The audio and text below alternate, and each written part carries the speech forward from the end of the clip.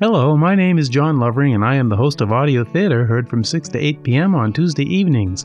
On the last Tuesday of each month from 6:30 to 8 p.m., I produce a live storytelling broadcast called True Tales Radio.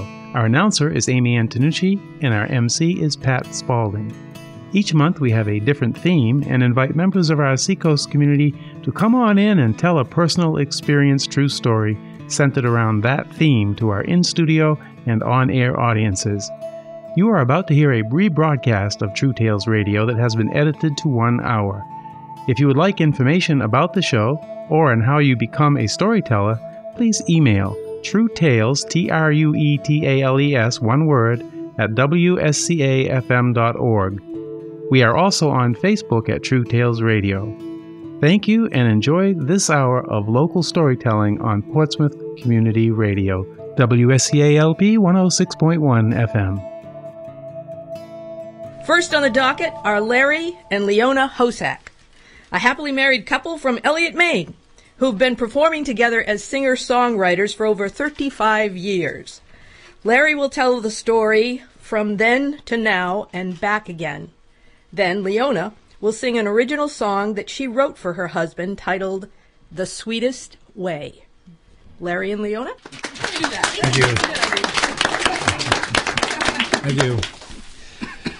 Well, this is a first for me, actually. I'm mostly with a guitar and keyboard and singing various songs for families or children, or used to work for senior citizens. But just to have folks listening to a story and several stories that I might tell is kind of a real enjoyment for me. And I made a few notes here. It's notebooks fairly I'll start with the first page. Things I'm about to say are almost true. The things that aren't true are also mostly true. See, you got to follow that. I get that. Now, usually they call me to the microphone with my guitar to clear the room at the end of the program. You know, everybody kind of waddles out. You know, Larry's playing. But tonight I'm first, so I kind of stuck here with a new position. Actually, I'm standing up rather than sitting down, so that's my position on that. Now, I wrote just a little thing here about love, because this is about love, romance, Valentine's Day, and all related things. Okay. I love music, and I love my life.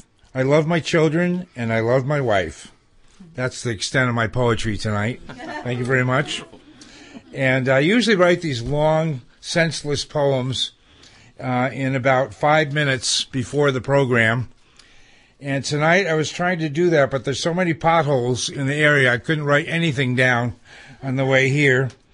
And my wife and I were having a little trouble finding the place, you see, and we were in perfect harmony, weren't we, trying to pick the right turn in the right place. And I just was a saint through the whole thing, as you can imagine. But Leona and I have played music, like Pat said, for over 35 years. We played music at our own wedding. We set up a PA system. We had a drummer and a fiddle player, and we played folk songs. And it was kind of interesting. I think people would rather have more cake and food than they would listen to us sing. But it was a nice way to start our marriage. And we proceeded in my little white Volkswagen, back with the old Volkswagens, not these new sleek ones, to go to Maine. We wanted to go to Maine. We lived in Connecticut. And we thought it'd be really cool to go camping somewhere in Maine and stop at a beautiful place we visit all the time called the Green Acre High School in Elliott. And on the way there, we got some gas, actually down in the center of Elliott. Have any of you been to downtown Elliott recently? Yeah. If you blink, you miss it. But the people are very nice, and we got to the gas station after driving from Connecticut with one night stopover, and the people at our wedding had put notes in the gas tank area when you flipped open the cover. And it said something like, be nice to these people. They were just married. And the guy who was pumping gas just didn't get it. He walks around. He says, there's some kind of note for you folks here. And anyway, that was, and we ended up staying for 3 days at Greenacre and, with some wonderful people that we've been friends with ever since. And, it was just a delightful time there. And during that stay, they used to have in the Greenacre programs, which were a week long, a day of recreation where you went to a park. And anybody who knows South Berwick knows that there's a park there named Spring Hill, which is a private, sort of catered place for weddings, parties, anniversaries. And we went there in 1978, right after our wedding. And that you have to hold on to that thought for just a minute, because I'm going to weave the rest of the story. Mm-hmm.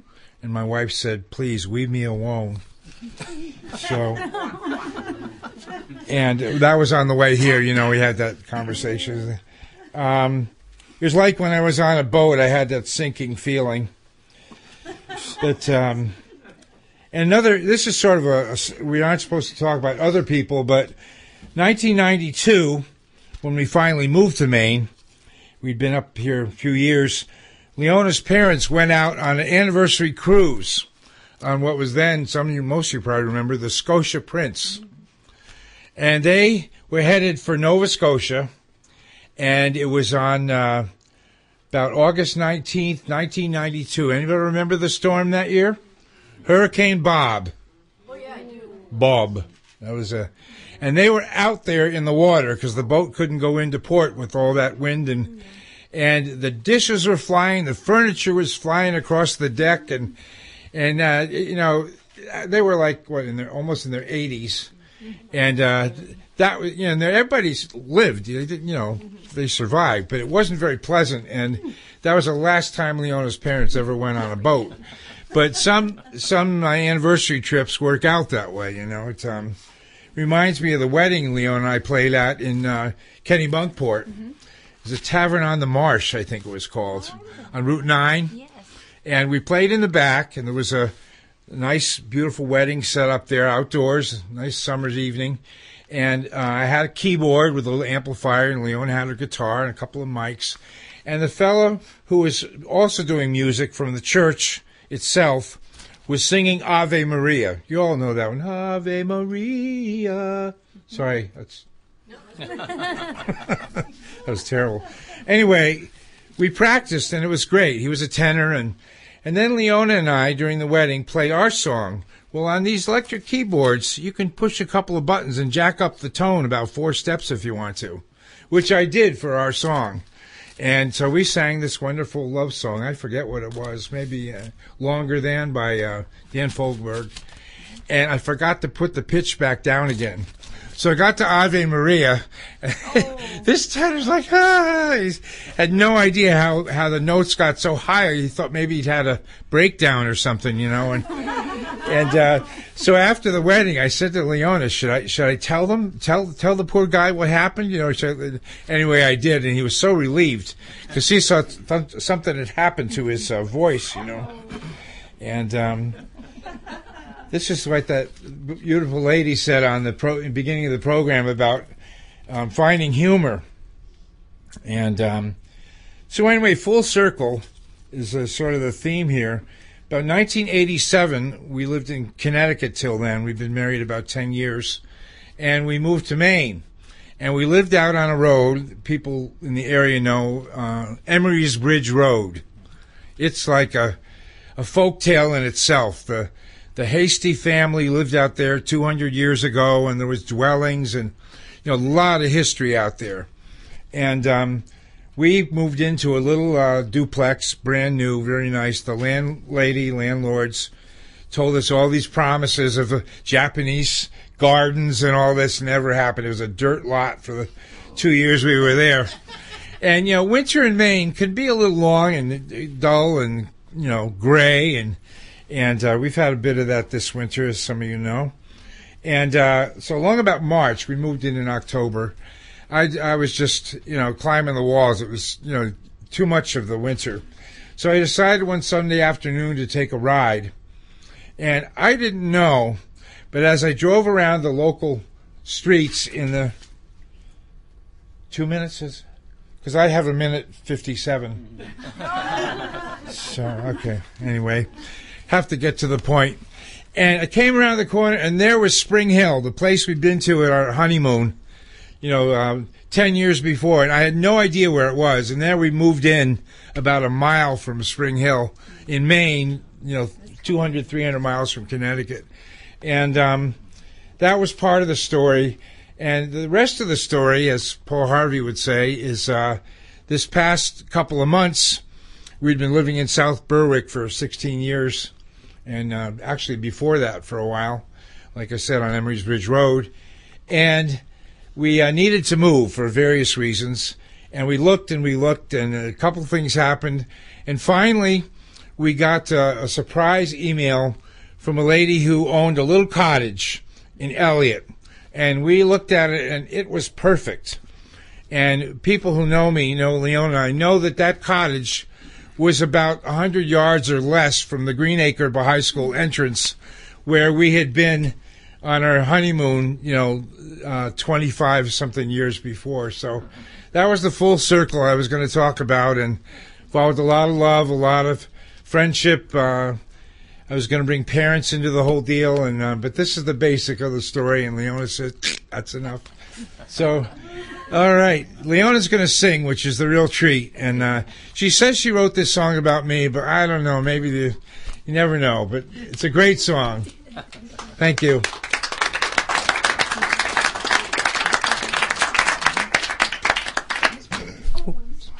I did write this song for Larry, but I've written a lot of different songs, and some of them are kind of love songs about other people, and some are just kind of general love songs, so I think he's never quite sure what I'm doing or what I'm singing about.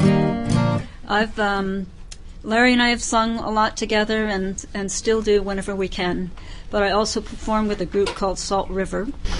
And we've been together for 16 years, and Larry's been very, very supportive of me being in another group.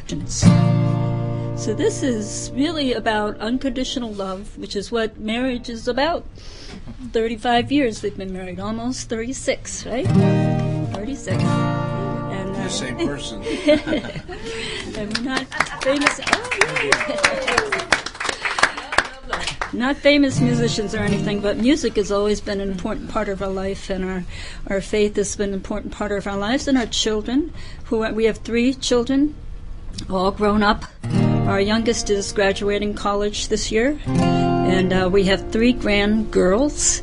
I call them my grand girls, and they're just beautiful. It's amazing seeing your kids grow up and have kids of their own. It actually happens. When you're in the middle of when they're little, you think it's never going to happen, but it does. So I'll just share with you a few of the words of this song called The Sweetest Way. I love you even when you're sleeping. I love you when you're half awake. And when you kiss me in the morning, baby, that's all it takes to make my music in the morning, my magic in the day. I really need your loving to take me all the way. And that's the sweetest way to go. Was it Jackie Gleason that was known for that phrase? The sweet, what is it? Sweetest. Away we go. Not the sweetest way. Away we go. Away we go.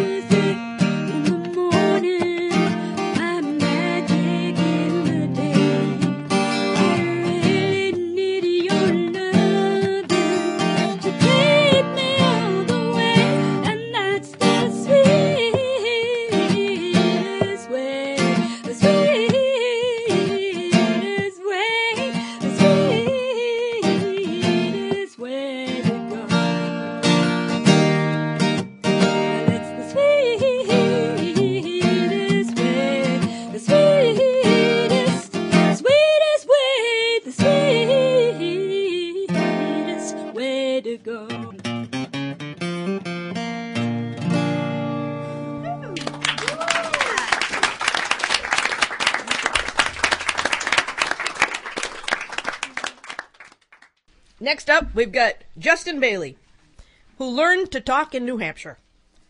I know this because his bio said that he moved to New Hampshire from Massachusetts before he could talk. Justin volunteers here at Portsmouth Community Radio and at Old Time Radio in Seabrook, and when he's not searching for a real job, he works at a place in Lee called Haunted Overload, which, according to its website, gives its patrons the ultimate Halloween experience. Justin was inspired last month by Amy Antonucci's insect-related story right here at True Tales Radio. He will now tell us his own ultimate scary experience in his story, Why'd It Have to Be Bees?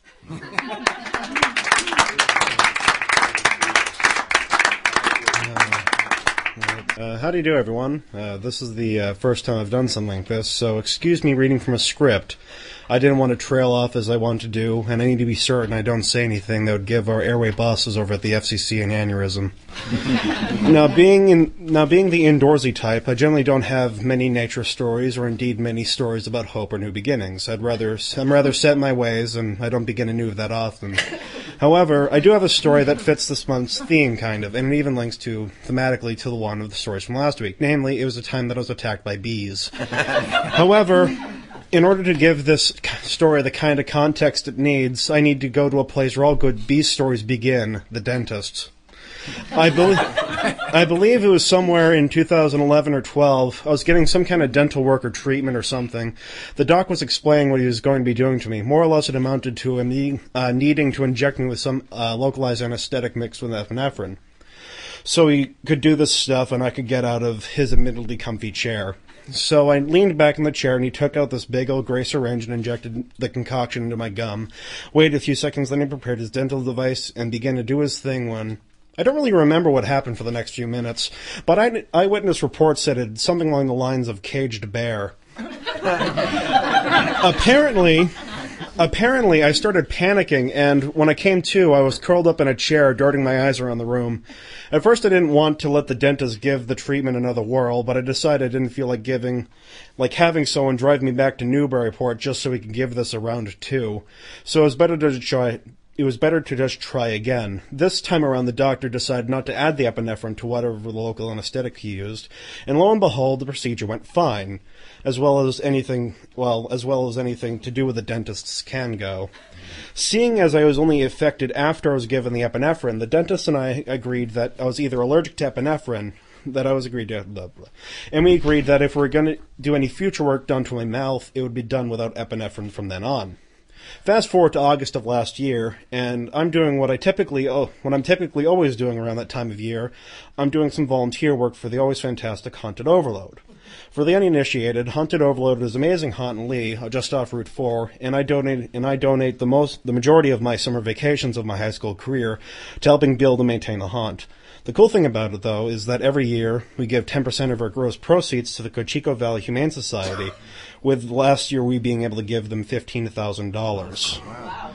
So that shameless product placement out of the way. And on this particular afternoon, it was just Eric Lowther, the Haunted Overload's owner and operator, renowned for his ape-like ability to ignore how high he is and climb any standing structure, and Wallace Valley, the closest thing we have to a building supervisor.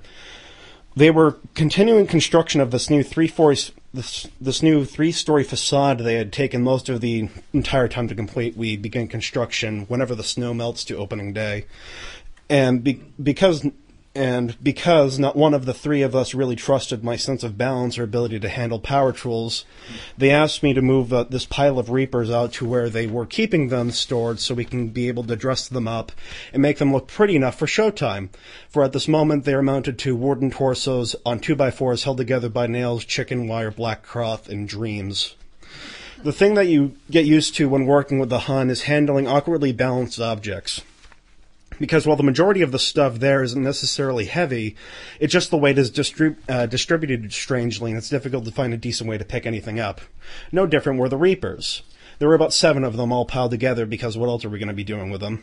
And while we were probably about 40 pounds, they all stuck together and lopsided and getting them where they needed to go without breaking them quite an affair. After a bit of time, I had whittled them down to 3 or so, and when I got hold of the next one and pulled, it just didn't budge. It didn't feel much heavier, so I thought it was just snagged on something, but I couldn't see on what, so I just pulled more, and it gave a little bit. So gratified, I gave a heavy pull, and then I heard a ripping noise, and then a buzzing sound. Oh dears. Turns out, some kind of beehive had formed around the Reaper, or at least that was what I had the chance to figure out when I was suddenly swarmed. I began to do what everyone wanted to do, flail and run. Because more than anything else, I knew one thing. I had never been stung before, as far as I knew, and my mind flashed back to the dentist thing. Ignoring the fact that I didn't have an EpiPen, I had no idea what it would even do to me if I had one. Either way, apparently splinting through the haunt was enough to make the bees tired enough to stop following me, but that was just when my problems began. The pain was something I wasn't really prepared for. I was stung in the face 3 times, and even more times than other parts of my body, and it hurt basically to do anything. It hurt to move, it hurt not to move, and it was making me kind of zone out from the pain. Eric and Wally saw me, and said I should probably go try to find a hospital or maybe some kind of drugstore to find the form of sting cream. Agreeing, I stumbled to my car and began to drive off when another thought came to me. I haven't the slightest idea where a hospital is. The closest one is in Rochester, which I don't know how to find in the first place, and the other one I did know to find was in Exeter, and so I defaulted to going to the drugstore, which I knew was in the traffic circle of Lee, which is nearby. After setting some form of speed record, I barged into the Walgreens and tried my best in my mind-numbing pain to communicate my need for sting cream, which the teller person informed me they had none of, but they could look. Not being in the mood for that kind of patience, I stumbled outside and saw the glorious sign of walk-in urgent care. My mind decided that those were the words I needed, so I scooted off to the building and went in there. Now, I may not have a grasp of the English language wielded by a learned professor or an English major, but I do know when I think of urgent care, it doesn't mean wait 10 minutes in the absolutely empty lobby while they're dealing with mild toxin. However, once they got me into their care, the doctor's was a nice woman, and they stuffed me with a few Benadryl. The swelling went down, and the pain went to a more tolerable level. I got Glenn, my stepdad, to come pick me up, and overall it turned out better than I thought it was going to. After the incident, I got an appointment with an immunologist, and I learned what happened. And I learned what happened at the dentist was more likely the epi triggered some kind of flight or flight reaction in my brain, especially with the uncomfortable nature of dentist and his fingers on my mouth, and said it was biologically impossible for someone to be allergic to epinephrine, street name adrenaline. Other than that,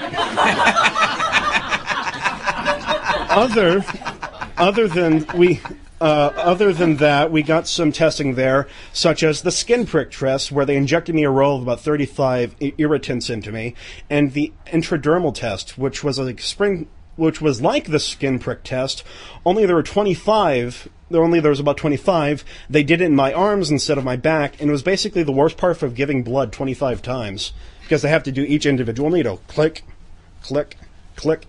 Okay, I have a little bit of a story involving the aftermath of the immunology visit, but I think I've wasted enough of your time. Yeah, thank you.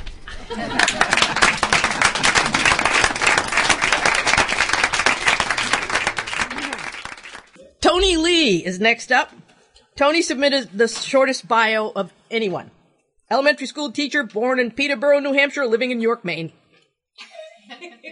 Okay, so I'm going to fill you in a few blanks there that things left out. Tony's been a local Seacoast personality for as long as I've been one. 35 years. He's acted with Generic Theater, been a director, and he now works theater into his curriculum as a teacher, correct? He writes and tells stories and reads poetry very well. Tony's also a sailor. He does lots of stuff. And now he is going to recount a springtime youthful indiscretion behind the wheel of an old Saab titled Driving Lesson.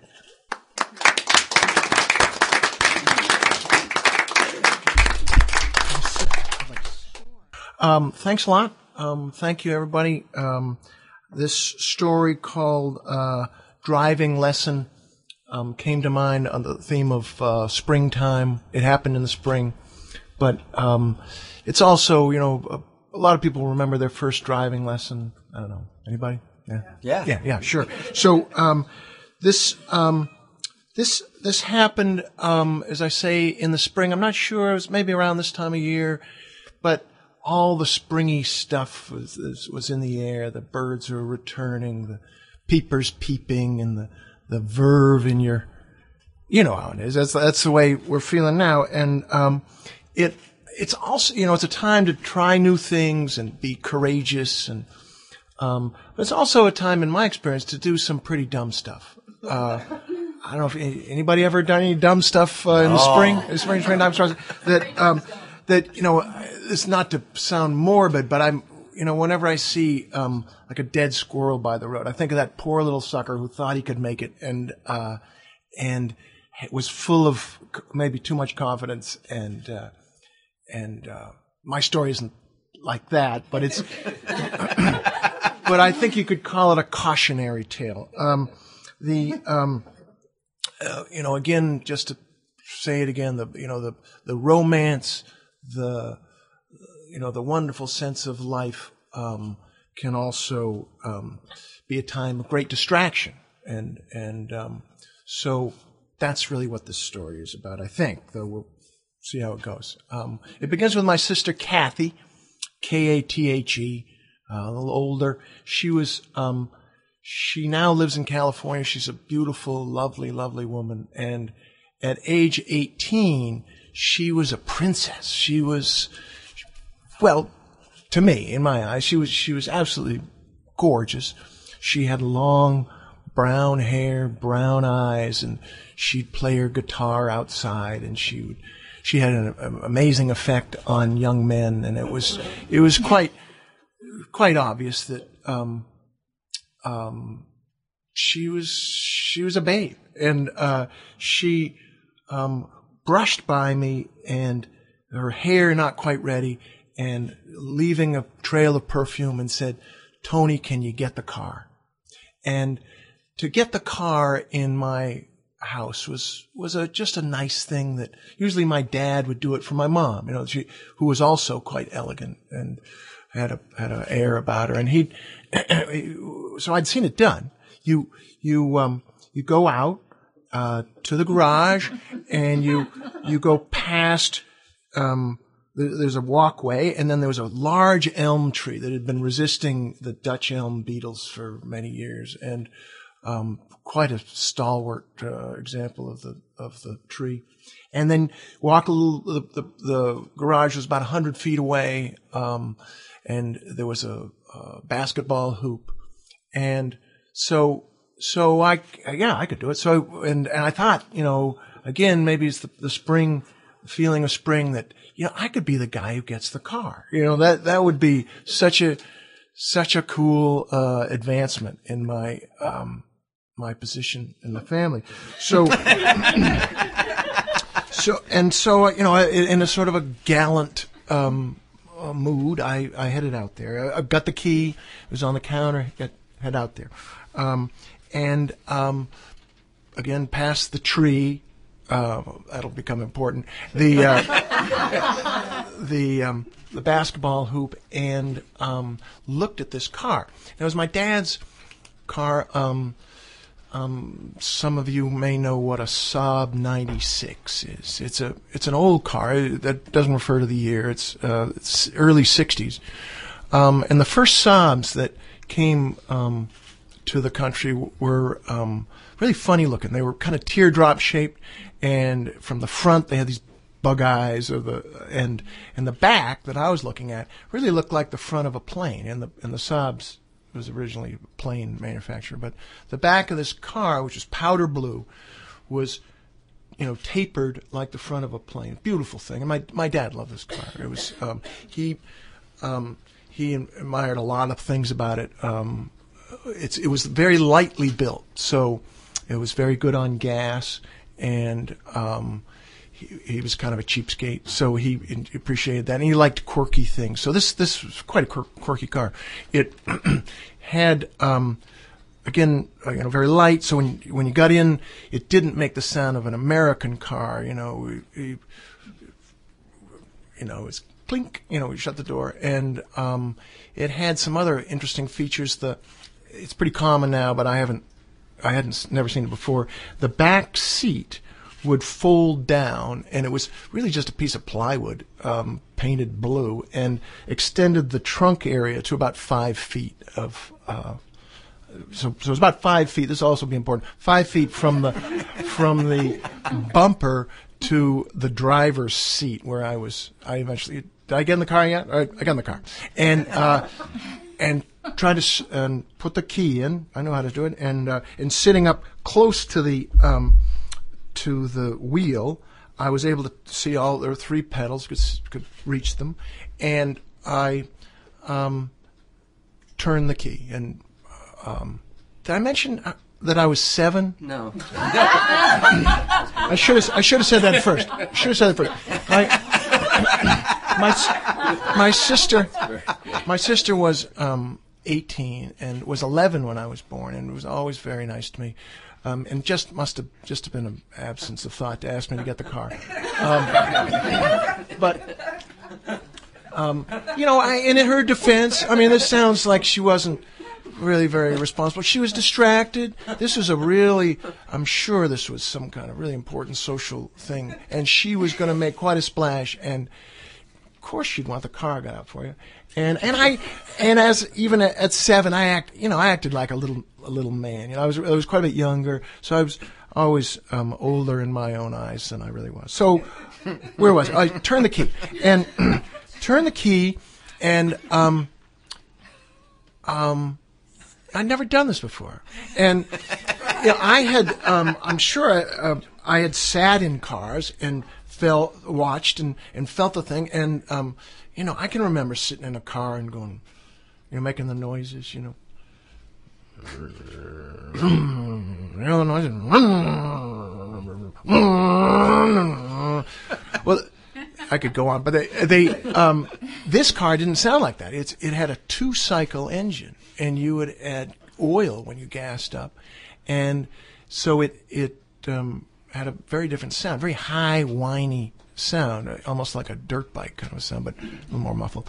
And so I got the thing going, and I found the reverse gear. It was everything's really light. The gear shift really looked like a windshield wiper control. Everything's very small and lightly built. So got it in reverse. I think there were 3, 4. The term 3 on the tree was an old term for one reverse gear, and got it in reverse and started got and dumped the clutch, and the thing stopped. So I could have reconsidered the whole thing at that point. I know, but instead, the spirit of spring and the gallantry was all wrapped up, and so I was sure the next time I would really, I wasn't going to let it stall again. So revving it really pretty good and letting out the clutch a little slower, I guess, ended up with me going back at a tremendous pace. I was so surprised at how fast the thing was going, and then the garage had a little bit of a lip, so when you came out of the garage, that picked up the speed. Oh, other thing I didn't mention that's really cool about this car. Other people want to hear, like, what did my sister wear and all these kind of things. I'm really interested in the car. This thing had a little lever you could turn underneath the dash that would engage freewheeling. And what it meant was it helped you coast and maybe save gas, but it automatically it was like pushing in the clutch when you stopped accelerating. So if you were going, in most standard cars, you let off the gas and the engine creates quite a bit of braking initiative. And so not this car. And again, that'll be important. So I'm going back, and I've suddenly, of course, overwhelming sense of caution. I say, whoa, I got to slow down. And I start stabbing with my right foot, hoping to hit the brake. Of course I'd missed the brake. I hit the gas. And that whining was louder. And so I'm picking up speed, and I notice the basketball hoop goes zooming by. And I know that elm tree is coming at me fast. And so and when I take a foot off the gas, the thing doesn't slow down. It's good. It coasts marvelously. And I take another big stab at the brake, miss it again. It goes faster. The pitch is higher, and I was going a really good clip when I hit the tree. And the tree was driven through the pretty flimsy bumper, through the rather small trunk, through the back seat, including the rear window and that whole nice airplane face it had in the back, all the way back, so that the car really hugged the tree. And when they tried to remove, they tried to remove, of course, a total loss. Why is total loss so funny? But the tree, the car was hugging that tree. It was wrapped around the tree so that the tow truck really had a lot of trouble removing it, scarred up the tree. The tree didn't last much longer either. But that's the story. I tell you what it says to me is that this is a time of great opportunity and excitement and romance and all. But you got to be careful. Thank you.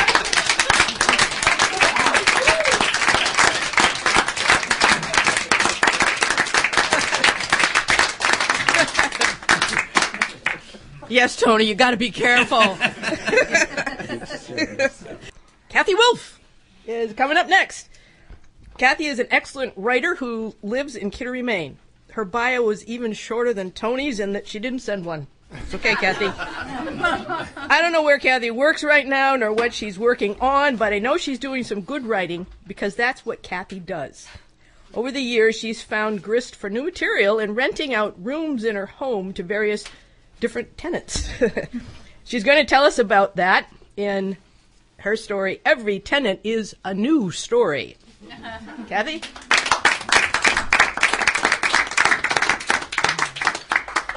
The poet walks on my head. Each firm heel-toe step is a word, usually an adjective. Each pause is a comma. There aren't many pauses. She walks straight lines, fast, bent slightly forward, never looking at her feet or over her shoulder, back and forth on the fake parquet floor of the apartment. She's what Anne Carroll would have called heavy-footed. So am I, or at least that's what Anne Carroll said when I had my bedroom upstairs and I walked on her head. Some are, some aren't, she declared once, arching her eyebrow and making the wine jiggle as she paddled her hands on the kitchen table to describe the sound of my bare, flat feet slapping across the floor. And you are. It wasn't unkind. It was just a statement of fact. We laughed. That was before I found out about the credit cards. And it was the credit cards that led me to turn the upstairs into an apartment in my house. Anne Carroll painted it, spending exactly the number of hours at the task that were needed to earn enough money to pay her rent for the month before she moved out, without even thanking me for not pressing charges, and for letting her stay a couple of extra months. She maintained until the end that she did not know how my discarded credit cards ended up in her purse, and the bills were being sent to a post office box 5 towns away. Anne Carroll was not heavy-footed. She was one of those gliders capable of slipping sideways into a room. No entrance, just there. She was just as capable, though, as being the center of attention, holding people close to her with her Irish storytelling and her fast wit and her bursting laugh. She made Martha Stewart perfect salads and served them before the entrees at her dinner parties. She always cleaned up. Anne Carroll slid into the rented room as if it were an unquestionable, natural succession. After all, she was Hasim's girlfriend, and he was the young Turkish welder that I had rented the room to. But he had decided to move out because I had told him he couldn't smoke in the room or in the house, even though it was getting cold outside. At least that's what he said. I think it had more to do with the fact he was addicted to online gambling and the rent was too much of a cost for him. Anne Carroll soon parted company with Hasim, but not until she'd arranged to take over his room in my house. The winter she lived in the room under my feet.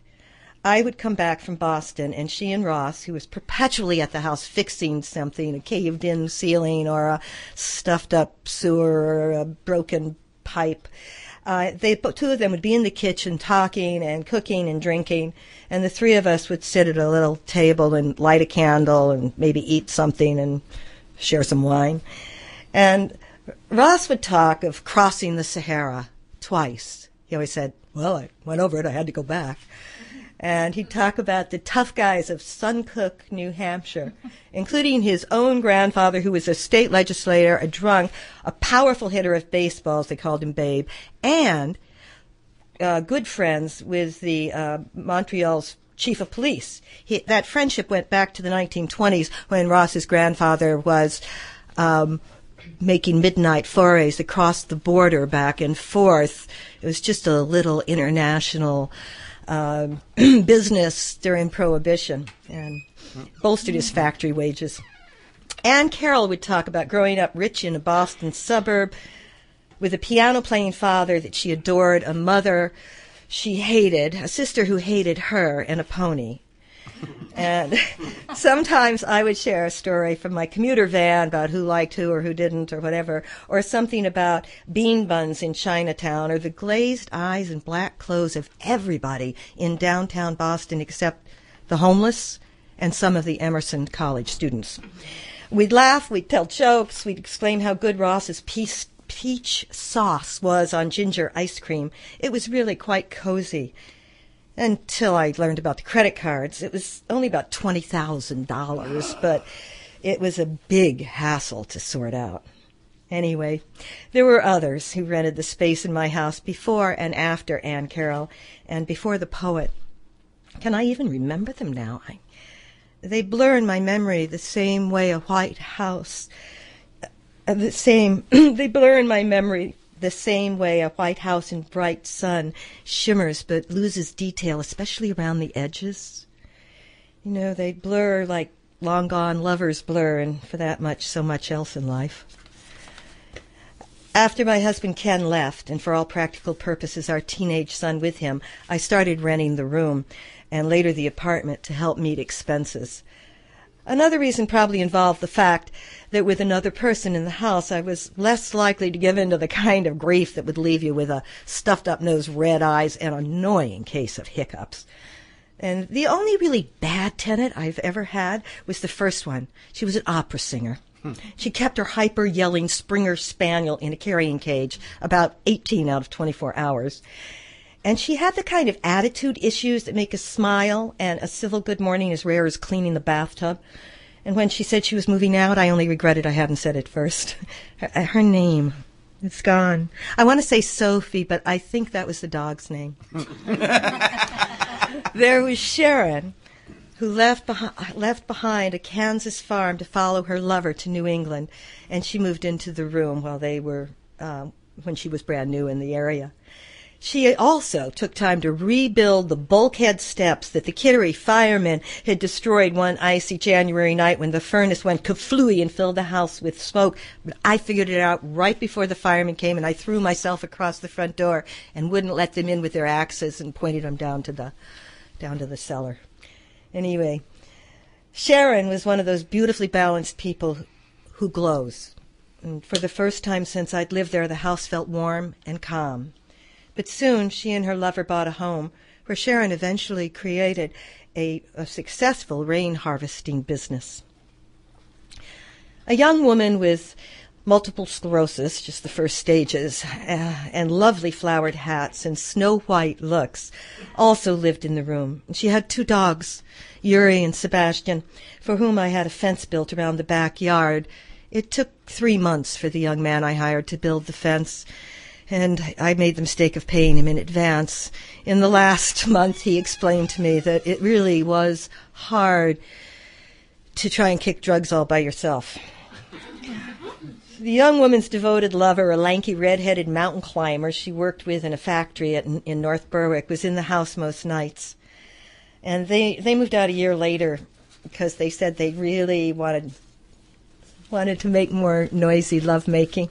And with my son Tyler around, sometimes they didn't think they should do that. So then, of course, there was Suzette, who arrived from California with a car full of houseplants and an industry-grade juicer that she'd been unable to get rid of to sell at her get-rid-of-it-all yard sale. She came east to try to get to know her teenage son, who lived with his dad, had a small-town life hemmed in by computer games and fast cars. Tall and elegant, Suzette had joined the Air Force after being raised by hippie parents in a desert shack without indoor plumbing or electricity. She had a potted tree in the room, and she was very lonely. But she was also a person of faith. And when I got seriously ill, she, even though she'd already decided to move out and find a place that was calmer, she stayed, saying it was what she was supposed to do. And she made, with her juicer, so much carrot and beet juice for me that I turned rosy orange. I think it was Gina and her boyfriend, both fresh from fire-walking hedonistic life in Maui, who were the first tenants in the apartment that Ross renovated upstairs after the credit card fiasco. She gardened, he baked. Neither made enough to live in the tiny apartment alone. And soon Gina tired of the boyfriend, and they both moved out. They had to. Gina on to teaching belly dancing, and the boyfriend back to Maui or maybe Wisconsin. There was another couple, the young Coast Guard officer away months at a time, intercepting drugs and Haitians at sea. He kept the first and returned the second. He set up a tank of tropical fish to keep his girlfriend company in his absence, and she was attending culinary school and putting icing on cakes at Hannaford, and she decided she needed more company than flashing fish, and she wrote him a Dear John letter that bewildered him. The poet is leaving. I had to raise the rent because of heating costs. She said it was too much. I lowered the increase. She decided to leave anyway. All this was communicated by email, even though we were only a ceiling apart. I'll miss her heavy-footed striding. It always reassured me to know that someone had a sense of direction, at least across a room. I'll miss fantasizing how she worked on her poems, sitting at the kitchen table watching the snow, teasing a metaphor out of the ancient apple tree in the backyard, finding a rhythm for a line, a phrase, a thought, as she walked, heavy-footed, from kitchen to living room to bathroom, back to the kitchen. Thank you.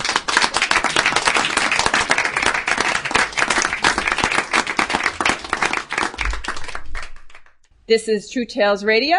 I'm your announcer, Amy Antonucci, and here is our MC, Pat Spalding.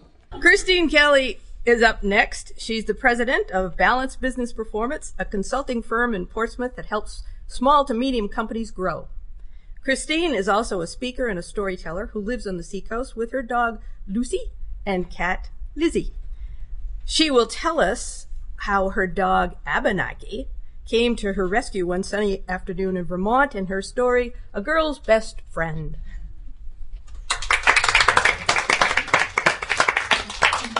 So I first met Abenaki at a friend's house. He was the smallest of a litter of 13, and he toddled over to me on his little legs, looked up at me as if to say, I choose you. And then immediately he just curled up right in his spot, right in my heart. And Abenaki grew to be very strong and handsome and smart and funny. Okay. So, smart and funny. So he would always be right there, always with me. In fact, he would make sure he was, because he'd often sleep on my stuff, so I couldn't go anywhere without him, or jump in the car if the window was open. So a few years later, my then husband and I moved up to the Northeast Kingdom in Vermont. And it was beautiful. All I could see from my window was rolling hills and a little forest and a little stream. The only traffic I saw was the cows walking back and forth each day, twice a day, to get milked. And in fact, up there it's often like here, where people don't come up to your front door. They come around to your dooryard.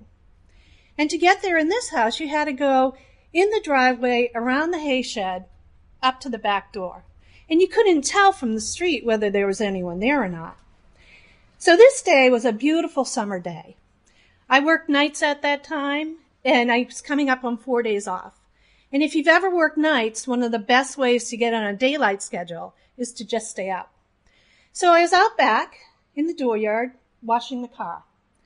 All of a sudden, I see come around the hay barn this little white Camaro with pretty interior.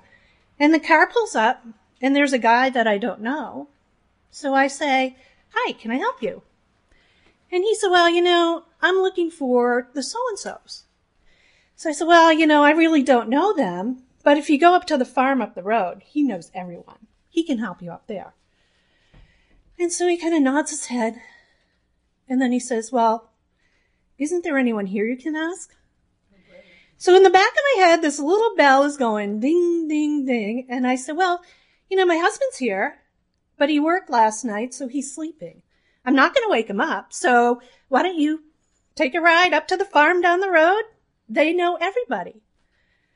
So then he nods a little bit. And then he says, "I don't think there's anyone here." And now the bells are getting louder. And I'm like, oh my gosh. So what I did was say, no. My husband is upstairs, but I think you should go, and I think you should go up the road to the farm. They know everybody. So he sits there and nods his head. And he said, "I don't think there's anyone here."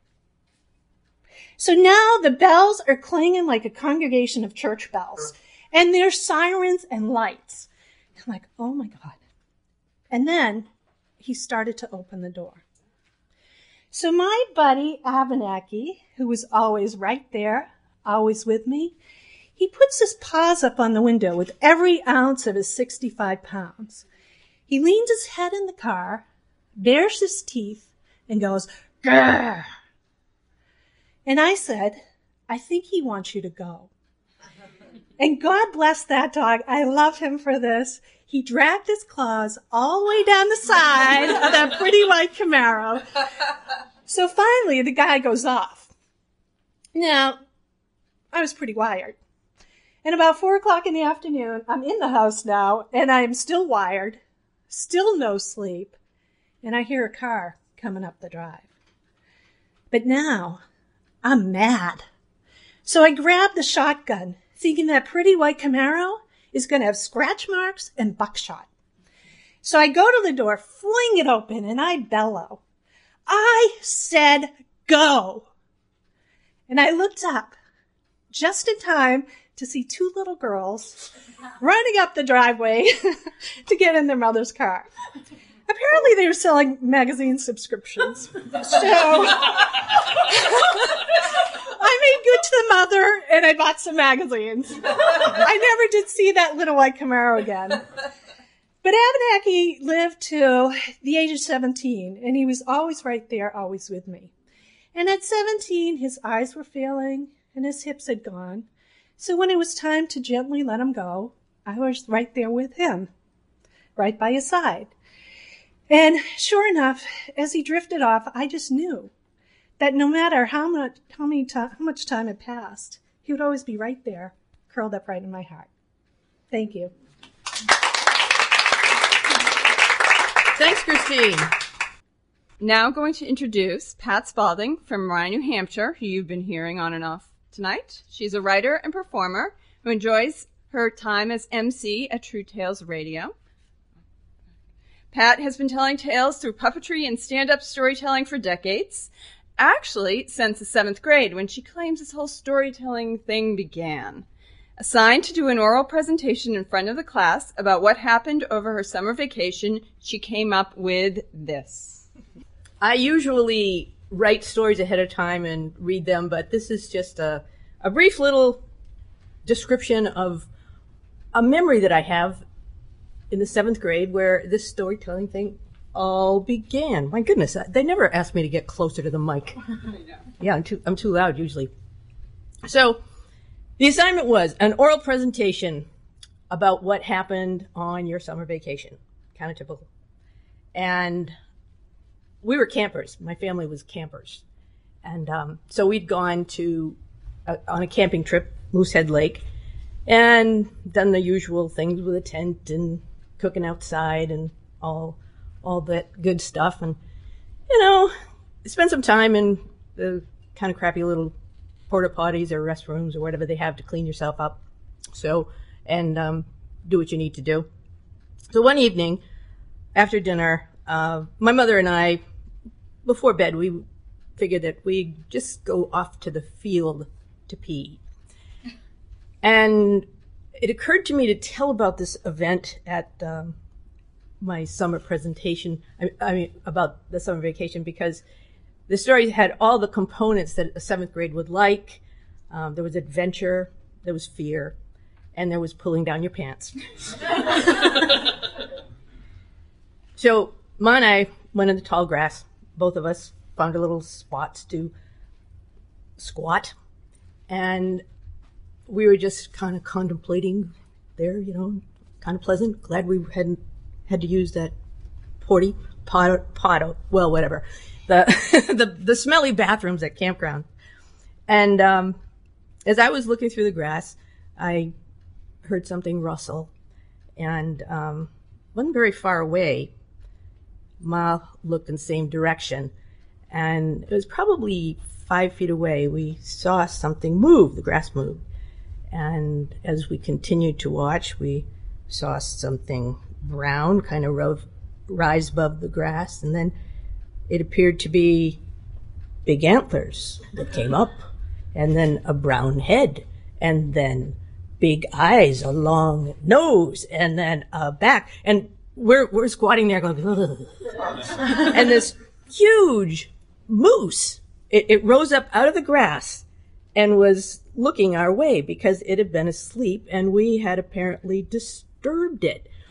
It was pretty scary. So I quickly tried to get up out of the grass and run, and my mother did too, but we were in a rather compromised position because our pants were down at our knees, and so we're running as fast as we could back to the tent and hoping that the moose wasn't following after us. And the moose, when we got back to the tent, we saw it galloping away much more gracefully than was our exit toward the tent.